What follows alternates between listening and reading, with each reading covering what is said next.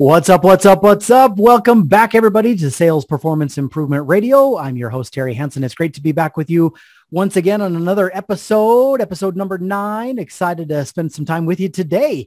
Today, I want to spend a little bit of time talking about one simple way to avoid a lot of the common sales performance problems that sales leaders have in their organizations by doing one thing. If you do this one thing, it will decrease the quantity of sales performance problems that you have in your company, in your organization, probably by a factor of 10. So stick with me.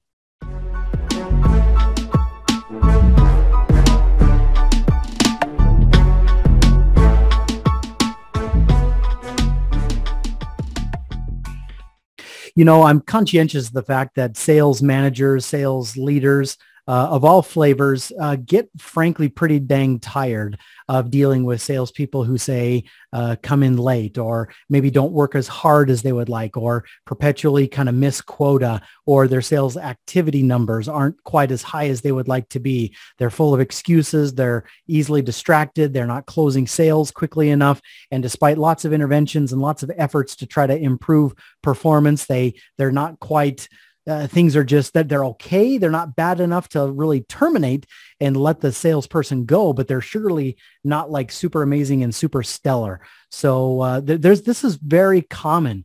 So how do you overcome this? How do you combat this? Well, as mentioned in the intro, I want to share with you one simple way to avoid a lot of the sales problems just by doing one simple thing. And I want to preface that with a quick story. From years ago. No, not all of the experiences that I've had in my history have been good ones, as a matter of fact. And when as you guys know, back in 2005, I started my own outsourced sales enablement and sales operations company, and I worked with hundreds and hundreds of different clients all across the country in a variety of different capacities to really all focused on helping their sales teams perform at their peak potential. But I remember many, many years ago, I had kind of a nasty experience that really taught me a pretty profound and powerful lesson. The company was actually a digital marketing agency. I worked very closely with the business owner. He was referred to me by a mutual acquaintance, and he shared with me some of the challenges that he was having with his 2 salespeople and mentioned that he'd like my help. And so initially we got started doing quite a bit of sales training and trained their sales team how to prospect and how to qualify, how to present good solutions and how to close sales and how to overcome objections, and really trained them on some advanced tactics and strategies to help them really do a good job there. But despite the training, the problems persisted. And so we determined that the next best thing to do would be to conduct some DISC assessments on them. So we had all of the business owner, who was the acting sales manager himself, and the 2 salespeople. They took DISC assessments, and so we reviewed the details of the DISC assessments and trained again on different strategies to adapt to different personalities. And I worked with the business owner to help him take his leadership to the next level and how he managed these 2 different individuals, these 2 sales ladies, how he motivated them, worked with them, coached them, etc. And but after several months, guess what? The performance of these 2 sales gals had not improved. They were still not hitting the sales metrics, the numbers that it was taken that was needed to hit quota. They're investing a lot of good money with me each and every single month, but behavior wasn't changing and results weren't changing and sales weren't increasing. It was still staying the same, and it was getting kind of hard, frankly. And in one of our coaching calls, executive coaching calls, the business owner asked me a question. He said, are these, one gal, her name was Sarah. He said, is Sarah the right person for this company? She's wonderful. I love her to death. She's a sweetheart, a darling gal, but is she the right person for this job? And I was in a tough position because one half of my brain felt very, very responsible for the performance of Sarah, this sales gal. We had done training. We had done coaching. I'd been there at the office to observe and monitor how she did. I offered coaching and feedback, and I had really poured a lot of hard work and effort and energy into improving the performance of this gal, Sarah, and it hadn't worked. And so when he asked me the question, is she the right person for the job? Part of me was like, well, if I say no, she's not the right person for the job, all of that hard work and effort and energy going into her will be wasted. She'll be fired and let go, and everything that we've done will be kind of for naught. What a bloody shame to have all of that hard work kind of go for naught. Plus, it'll kind of make me look bad. I should have identified at the onset, this is the wrong person for the job, and you should let her go right away. But I hadn't, and I didn't. And so I said, no, she'll come around. It'll change. Sometimes these things take a little bit to percolate. So stick with it. And so we stuck with it another month. And then he asked me again, I really am seriously thinking about letting her go. And I just don't think she's the right person for the job. What do you think? And I said, no, give her some time. And I kind of took the weak route. I took the lower road and kind of pandered towards retaining the client, not invalidating all the hard work and effort that had gone into it. And I procrastinated and ultimately said, stick with it. And let another month go by. And finally, he's like, I've got to let her go. And I said, okay, go ahead and let her go. And it wasn't too long after that interaction that he let her go, that he ended our partnership on kind of a sour note. And ultimately, he made the accusation, you should have told me much, much earlier that she was not the right fit for the position, and I should have let her go a long time ago. But because we delayed so long, sales are down. I've spent a lot of money. What you're doing isn't working, and I want to end our partnership. And it ended on a sour note. And I've always remembered that kind of sour experience. And it taught me a pretty powerful lesson. And the powerful lesson is this. Two lessons, actually. Number one is you hire slowly, but you fire quickly. And that's an age-old line that we've heard for a long time. Hire slowly, do a lot of good due diligence, and take a long time. A long time is relative, but meaning do good due diligence and make sure that when you hire somebody, they've been really well scrubbed, really well vetted, right? And then when you're getting the thought that it's time to turn this person loose, they're not cut out for the position, do it quickly, do it now, do it fast. Don't delay, don't wait. So that was the first important lesson. The second important lesson that I learned is, had this business owner taken the time to properly vet Sarah, he probably should never have hired her in the first place. And the second lesson is, you can avoid a lot of sales performance problems simply by making sure that you hire good people. So if you want to, in your organization, avoid a lot of heartache and a lot of headache dealing with sales enablement and getting your sales team and your marketing team and your IT team and all of the teams involved in generating revenue for your company, if you want that to go smoother, then just do one thing and one thing only. Make sure that you hire slowly and fire quickly. Do a good job at hiring. So for the balance of our time, I do want to spend a few minutes chatting with you about some strategies that you can use to actually hire really good salespeople and make sure that you don't run into a lot of buyer's remorse and a lot of regret after the fact. And so these strategies that I'll share with you, I actually take a little bit of a page out of the playbook of a guy named Mark Roberge. Back in 2007, when HubSpot was just getting started, HubSpot hired Mark Roberge to be their senior vice president over sales and revenue. And so he really helped take HubSpot and really kind of built out their entire sales organization. And an engineer by training, he kind of fell into the revenue side, but approached growing and scaling revenue much like an engineer would. And after he kind of retired, moved on and did some other things, he wrote a book, a very cool book that I love, that I actually am kind of going back through again, probably I think for the third or fourth time, called The Sales Acceleration Method, or the Sales Acceleration Formula, excuse me. So I highly recommend it to you. But in that book, Mark Roberge actually talks about a hiring formula that he used for HubSpot long ago. And I'll share a couple of thoughts with you based on that. But basically his philosophy was, take your top producing salespeople right now and profile them. Identify their behaviors, identify their attitudes, and say their mindset. Identify the kind of technical knowledge that they have, and also identify their skill sets that they have. So BASK, behaviors, attitudes, skills, knowledge. So I really do a good job at profiling your top producers, your top performers, the ones that kill it, and develop a little bit of a model. And what you're trying to develop is a template that you can hire against.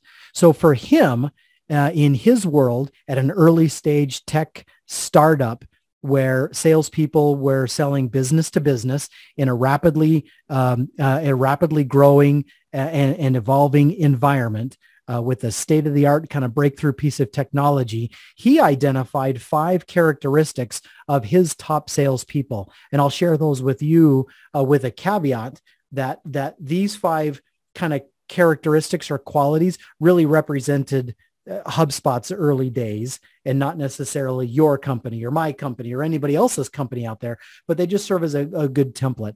But so if your salespeople happen to be B2B salespeople, if they happen to be selling a SaaS or a software product, and your environment, your company is rapidly evolving, well, then maybe these 5 characteristics will also be a good match for you.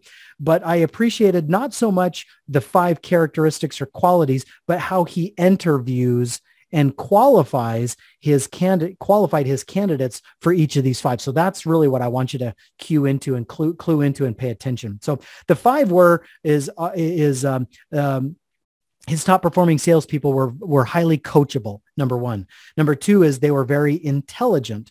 Number 3, they were hard workers. Number 4, they were curious, and they had a lot of prior success. So those were the 5 proven qualities and characteristics. Now, to define those quickly, he defines coachable as someone who has the ability to listen to and absorb feedback and apply it and incorporate that into what they're doing. So coachability is the ability to absorb and apply feedback that they give. Number 2 is intelligence. He defines intelligence really as the ability to understand complex technical concepts and be able to explain them to, say, customers in very simple terms. So understanding the complex technical world of the products and services, but then being able to explain them in very kindergarten, very simple language that anybody can understand. That's intelligence in his mind.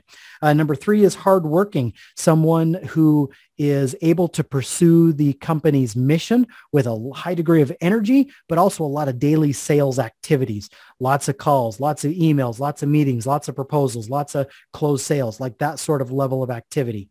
That's a hard worker. So somebody who, is energetic and has a high degree of sales activity. Number 4, curious, someone who understands the customer's context through asking good questions. So someone who is very curious, a good salesperson who's curious, is very good at asking a lot of good detailed questions to understand the customer's context and condition and situation. Number 5, last but not least, is prior success, meaning that the salespeople, they've got a history of top achievement and top performance in a variety of areas, whether they're in sales, whether they're in school, or whether they're in hobbies, or whether they've just got a history of top performance and achievement in a variety of areas.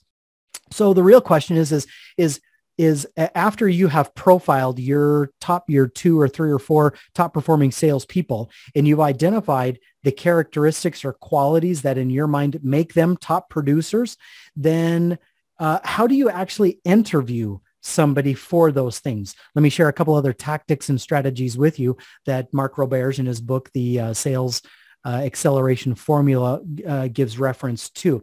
Now, using the 5 that I just went through, coachability, intelligence, hard worker, curious, prior success, he gives several examples of actually in an interview setting, how you actually determine whether somebody is low or high in each one of those. So I'll give you some examples. So when it comes to coachability, how do you actually determine if someone is coachable? Well, in an interview, in a job interview, you actually do a role play. because this is sales, you're going to do a sales role play. One of you is a prospect. The other person is a salesperson. So there's 3 steps. So step number 1 is you do the role play. There's a salesperson, there's a prospect, you set up a context, and they try to sell to you. So you, the sales manager, the interviewer, you're going to be the prospect, the potential candidate, they're the salesperson. So they try to sell something to you, whatever context you want to do. After that's over, you ask them how they did, and hopefully you're listening for them to self-evaluate and give you things that they did well, things that they can do better. Right? Then you offer them some feedback, coach them, say, well, try this or try that or do this or do that. Give them some feedback. And then that's step 2. So step 3 then is repeat, do the role play again, and pay attention for how much effort they put into actually trying to incorporate your suggestions and recommendations and your feedback into what they do. So that's just a simple test to determine how coachable they are by doing a role play and giving them feedback and then seeing how they do. You're not looking for perfection. You're just looking for how, if they really put forth an effort in applying that feedback. Okay. Number 2 is how do you assess during an interview how intelligent somebody is?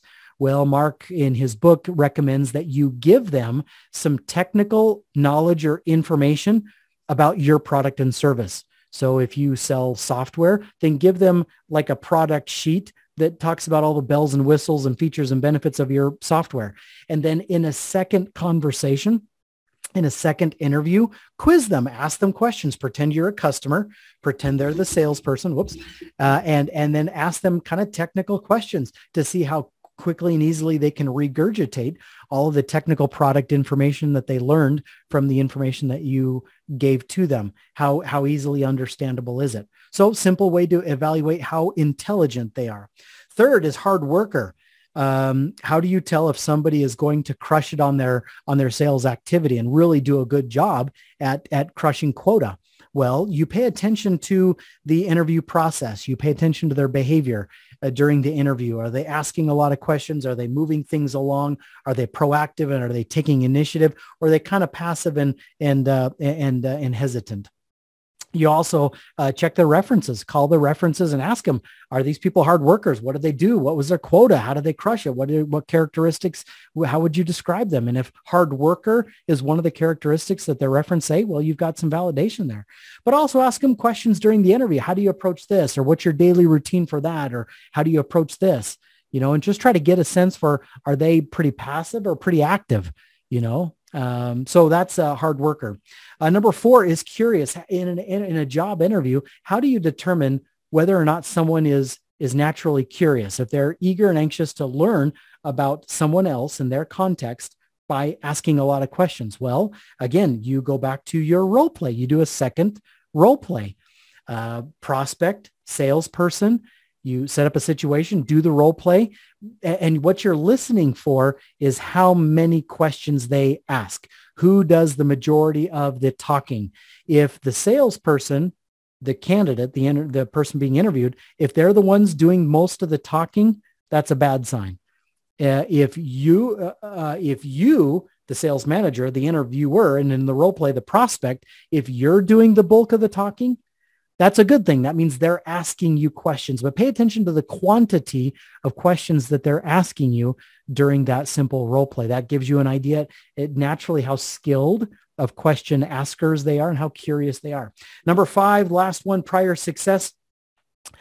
Just check their references, call their previous employers, ask them about how, whether there were top producers at the bottom of the heap, at the top of the heap, somewhere in between. Ask the candidate themselves about other things that they've been successful at, sports, academics, hobbies, like where have they achieved? Where is their stellar achievements and performances? Get a sense for, where else have they kicked butt, in the past. So I really appreciate Mark Roberge's ideas in the interview setting at trying to evaluate where on the scale, low to high, is this candidate in these, say, characteristics and qualities of top performance. So I love the examples of doing role play, asking questions, observing, checking references, and giving them verbal tests of what they've learned. I love the idea of doing those kinds of things in a job interview to determine how well qualified and suited and aligned a salesperson is to work in your company. So kind of homework, key takeaways from today really is, number one, you can avoid a lot of sales performance problems just by hiring the right people. So go slow, do good due diligence during the interview process, and make sure you hire somebody who's well vetted, right? Number two is, in order to set up a matrix to hire against, profile your top 1, 2, 3, 4, 5 salespeople. Come up with, 3, 4, 5, 6, 7, 8 areas of criteria or characteristics or qualities that make them top producers. Come up with simple ways to evaluate or score your candidates that you're interviewing to determine if they score high or low in those areas.